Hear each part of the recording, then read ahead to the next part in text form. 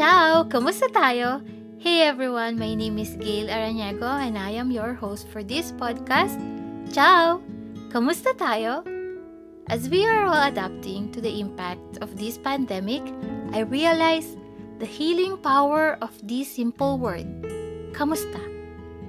I believe there is magic in the spirit of collectivity. There is a strong connection in tayo. Hindi ako, hindi ikaw, hindi sila, tayo. Because you know what? We've got this. So join me as we dive into more kamustahan, exploring how words can heal, encourage, and bring sunshine to each other's lives. Love and light, Carissimi miei. Hey everyone, welcome back to Ciao Kamusta Tayo, the podcast. We are in Season 2. I am your host, Gail Araniego. Kamusta tayong lahat? I hope everyone is safe, and for those of you na my family and friends who are suffering from COVID this moment, I am personally sharing prayers with you. We are still in a rough patch due to this pandemic, and all we can do right now is to follow the protocols and also extend our yakap through prayers.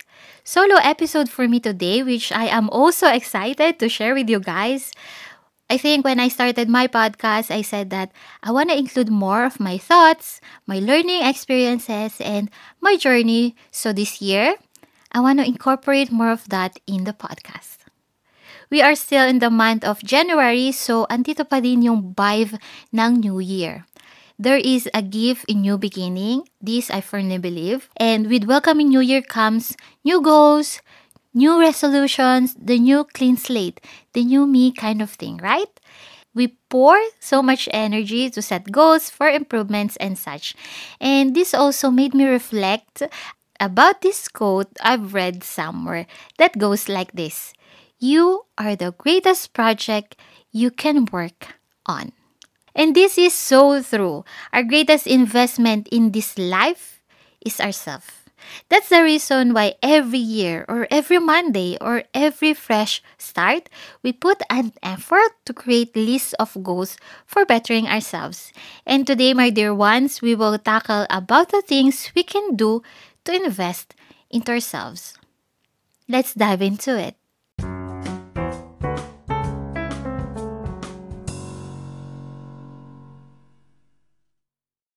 So, I know that we have our own experiences, knowledge, and expertise. I just want you to know that the things that I'll be sharing with you are the things that I've learned in my journey. So, first on my list, of course, is reading. Tada! No-brainer.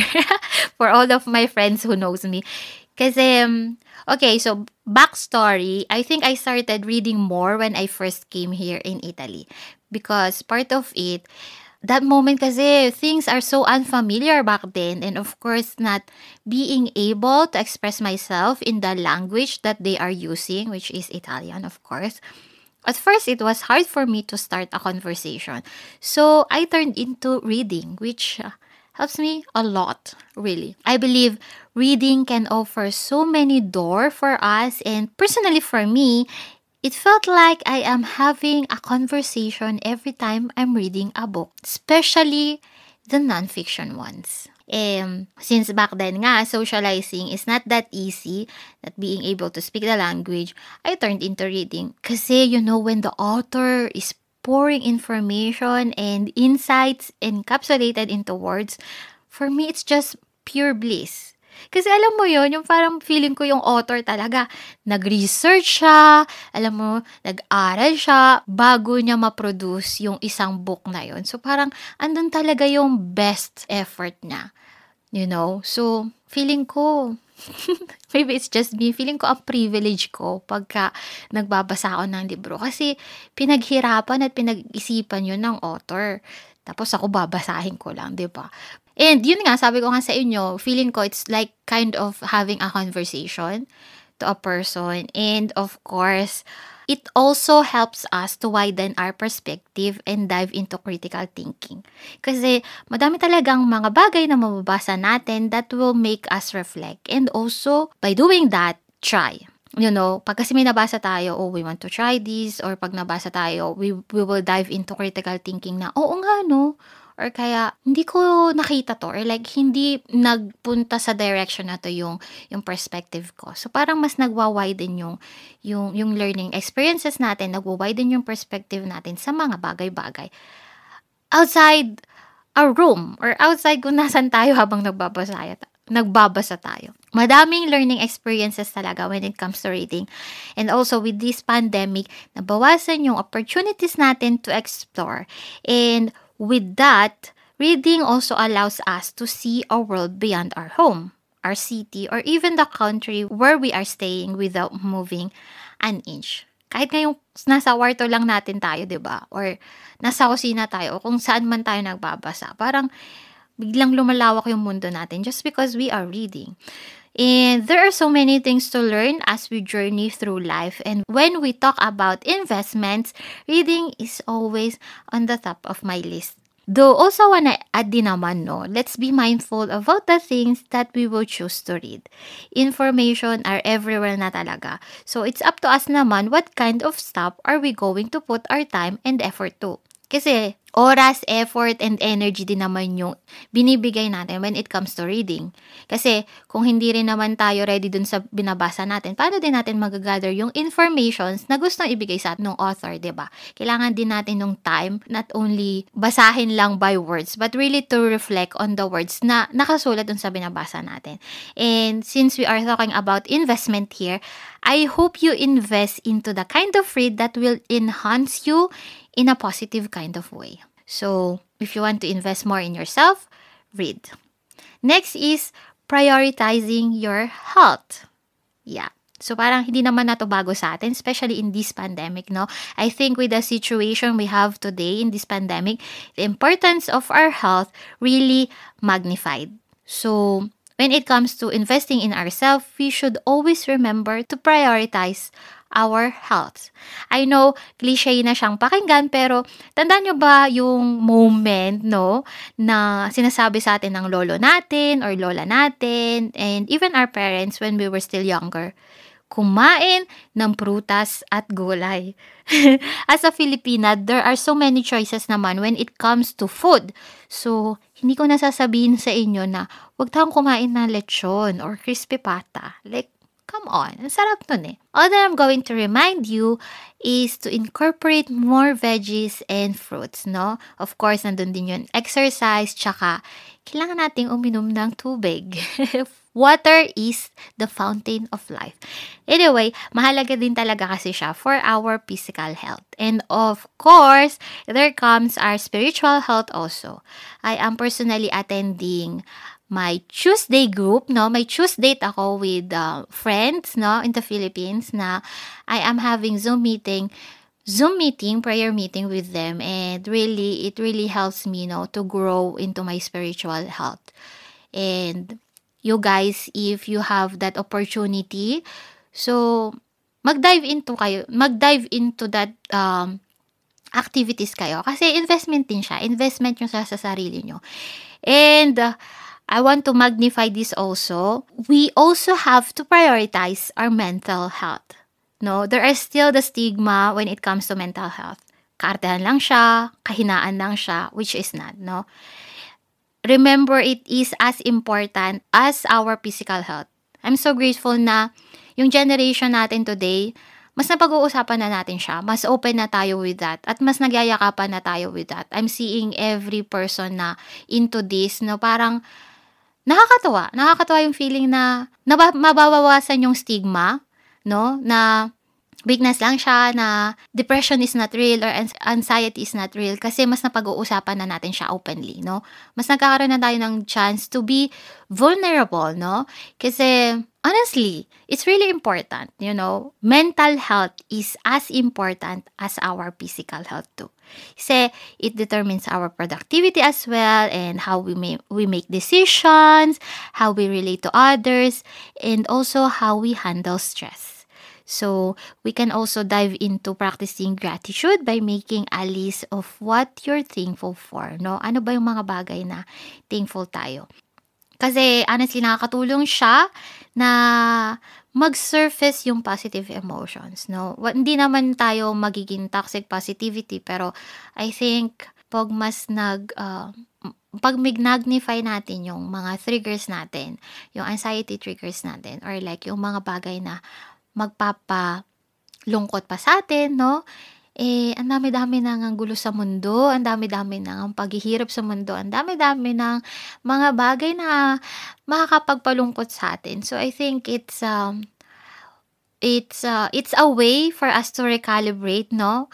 Pag naglist tayo ng mga things that we are grateful for. And we have to be really intentional about it. Kasi even really the small things counts, you know? Diba? So, invest more in you by prioritizing your health. Next is learn a new skill. So, hindi na rin naman siya bago sa inyo, I think. Pero, honestly, learning a new skill means also investing in us. May it be learning a new language, learn a new instrument, hone your writing skills, no? Or plant a small garden. Kasi doon yung makikita yung iba't ibang klase ng halaman. Ngayon kasi, sobrang ina yung plantito at plantita, di ba? Kasi, yun, isa din yun sa nakakatulong for our mental peace, sa ating mental health. Nakakabawas talaga ng stress din yung mga activities na nakakapag-spike ng joy trigger sa atin. And, yeah, so you can plant a garden, no? And you can do photography. Ang dami-dami na photography ngayon. Or even start your own podcast. Di ba? I just want to add this din pala. If you guys want to start your own podcast, please check Anchor.fm. So, sobrang libre siya, sobrang easy. So, if you want to learn a new skill and that is doing your own podcast, check Anchor. So, honestly, there are infinite possibilities and venturing outside your comfort zone is your best bet. Also because that's where personal growth happens. No, nag-grow din talaga tayo doon when we include learning new skills. So, learning a new skill also can increase your knowledge and abilities, of course, which can be helpful for us kung may mga new task or challenges na dadating sa ating journey. So, invest in yourself by learning a new skill. Next is to declutter and organize. By eliminating unnecessary clutter, you decrease stress and anxiety levels and increase your productivity level. I am personally practicing minimalism because feeling ko, pag clear yung space ko, clear din yung headspace ko. Alam mo yun, mas nakapag-isip ako ng maayos. Tapos, honestly, may instant gratification siya, no? Pagka feeling ko, responsible ako dun sa mga bagay-bagay o sa mga things ko. Feeling ko, kaya ko din maging responsible para sa ibang tao, or I can also be responsible dun sa mga task ko. Kasi, kung dun sa mga bagay nga lang or mga things ko lang, kaya ko na maging responsible. So, nakakadagdag siya ng confidence ko or motivation ko to be responsible din sa mga task ko on hand. So, when it comes to investing in yourself, you also have to learn to declutter and organize. Next is to creating relationships and friendships. And I want to include the term healthy kasi we need support, no? We need our support system. So, we have to, when we think about investing into ourselves, we also have to think about investing to healthy relationships. Sino ba yung mga taong nakapaligid sa atin? Sino ba yung mga taong hinahayaan natin o wine-welcome natin sa ating tahanan, which is, yung tahanan na sinasabi ko dito is hindi yung literal na bahay natin, kundi yung tayo. Kasi, sila yung mga nakaka-influence din sa atin sa araw-araw. Kasi, imagine nyo kung we are all only inviting toxic people or toxic thoughts, di ba? Malaki yung chance na maging toxic din tayo. And I'm not saying na kailangan maging perfectionist tayo when it comes to the people na ma-encounter natin kasi in life we also have to coexist with every single type of people kasi tayo iba-iba tayo talaga bawat anggulo meron tayong rough edges, 'di ba? So I think wag nating i-chase yung mga tao na hindi naman tayo gusto or hindi rin naman nag-i-invest sa atin or mostly hindi nakakatulong for our growth or even to be at peace. Kasi when it comes to investing in ourselves, dapat iniisip din natin, sino ba yung mga taong nagbibigay sa akin ng peace? Sino ba yung mga taong nagbibigay sa akin ng support? Sino ba yung mga taong yumayakap sa akin, even in not my best shape? Hindi lang siya physically, mentally, spiritually. So, when we are thinking about investing into ourselves, we should also consider investing in healthy relationships and friendships. Lastly is to invest in the kind of rest you deserve. One big thing, have enough sleep. It's so easy to be caught up into hustling every day. So, do this and do that kind of thing, no? Ang dami nating checklist, no? Medyo guilty ako about it kasi sometimes parang ang dami-dami kong kailangan gawin, ang dami-dami kong gustong i-check sa to-do list ko na sometimes nakakalimutan ko na for me to be able to be more productive, I need sleep and I need to rest, no? Without enough rest kasi, we can be infati, so Italian. We can be less and less productive. So, if we want to show up in our best, we have to include the kind of rest we deserve. So, rest, restore, replenish so we can regain and we can refocus again. My dearest, investing in yourself emotionally, physically, spiritually, and of course financially will allow you to become the best version of yourself. Investing in yourself is a form of self-love. So this is the kind of investment that honestly you can afford. Trust me. So narinig nyo naman doon sa ilang list na binigay ko sa inyo, di ba? So ang kailangan talaga natin yun is time, dedication, and effort na gugustuhin natin, no? If we want to be better, no, we need to start and invest to ourselves. And it will lead us to opportunities and long-term positive change, no? Kung sasabihin natin, saan ba natin gustong makita yung sarili natin in 5 years, no? Kung saan man yun, kung ano man yung goals nyo, guys, makakarating tayo doon as long as we continue to invest in ourselves. Tayo yung puhunan natin, yung sarili natin yung puhunan natin, 'di ba? So, kung mag-i-invest tayo diyan, mag-i-invest tayo sa sarili natin, no? Hindi lang doon sa Okay, so let me give you an example. Sometimes as an OFW, so gusto natin mag-invest sa bahay, no, apartment. So, 'di ba, every single time pipili tayo. Okay, ito yung gusto kong type of kitchen. Ito yung gusto kong type of bedroom, no. So, pipili tayo, magtatrabaho tayo to make an investment, no, to have that bedroom that we want. So, in 5 years, dun tayo matutulog, to have that kitchen that we want. So, in 5 years, dun tayo magluluto, no. And we keep on investing to that, no? Para mapaganda yung bahay natin. And siguro lang, let's make an effort to do that para sa sarili natin, no? Ano ba yung pwede nating idagdag sa sarili natin, no? What are the things we can learn? And hey, also the things we can unlearn, no? To invest more into ourselves. Kasi hindi lang naman laging kung ano yung pwede nating makamtan. Ano ba yung mga bagay natin na kailangan din nating i-let go, no? Sa sarili natin, Being self-aware is also important when it comes to self-investment. So, yeah, I honestly miss doing this kind of podcast too kasi nakamiss. Anyway, so investing in yourself, my dearest, is also a process, no? One that takes time, dedication, and of course, effort, no? Conscious effort to do so. And honestly, you are the only one who can make the decision to invest in yourself. And today, now is the time to get started. Yeah. Anyway, that's it for today's episode, my dears. I hope you enjoyed this. I hope na meron din kayo natutunan with me today, no? And if you want to share your self-investment strategies, you can message me on Instagram at Gail Aranego.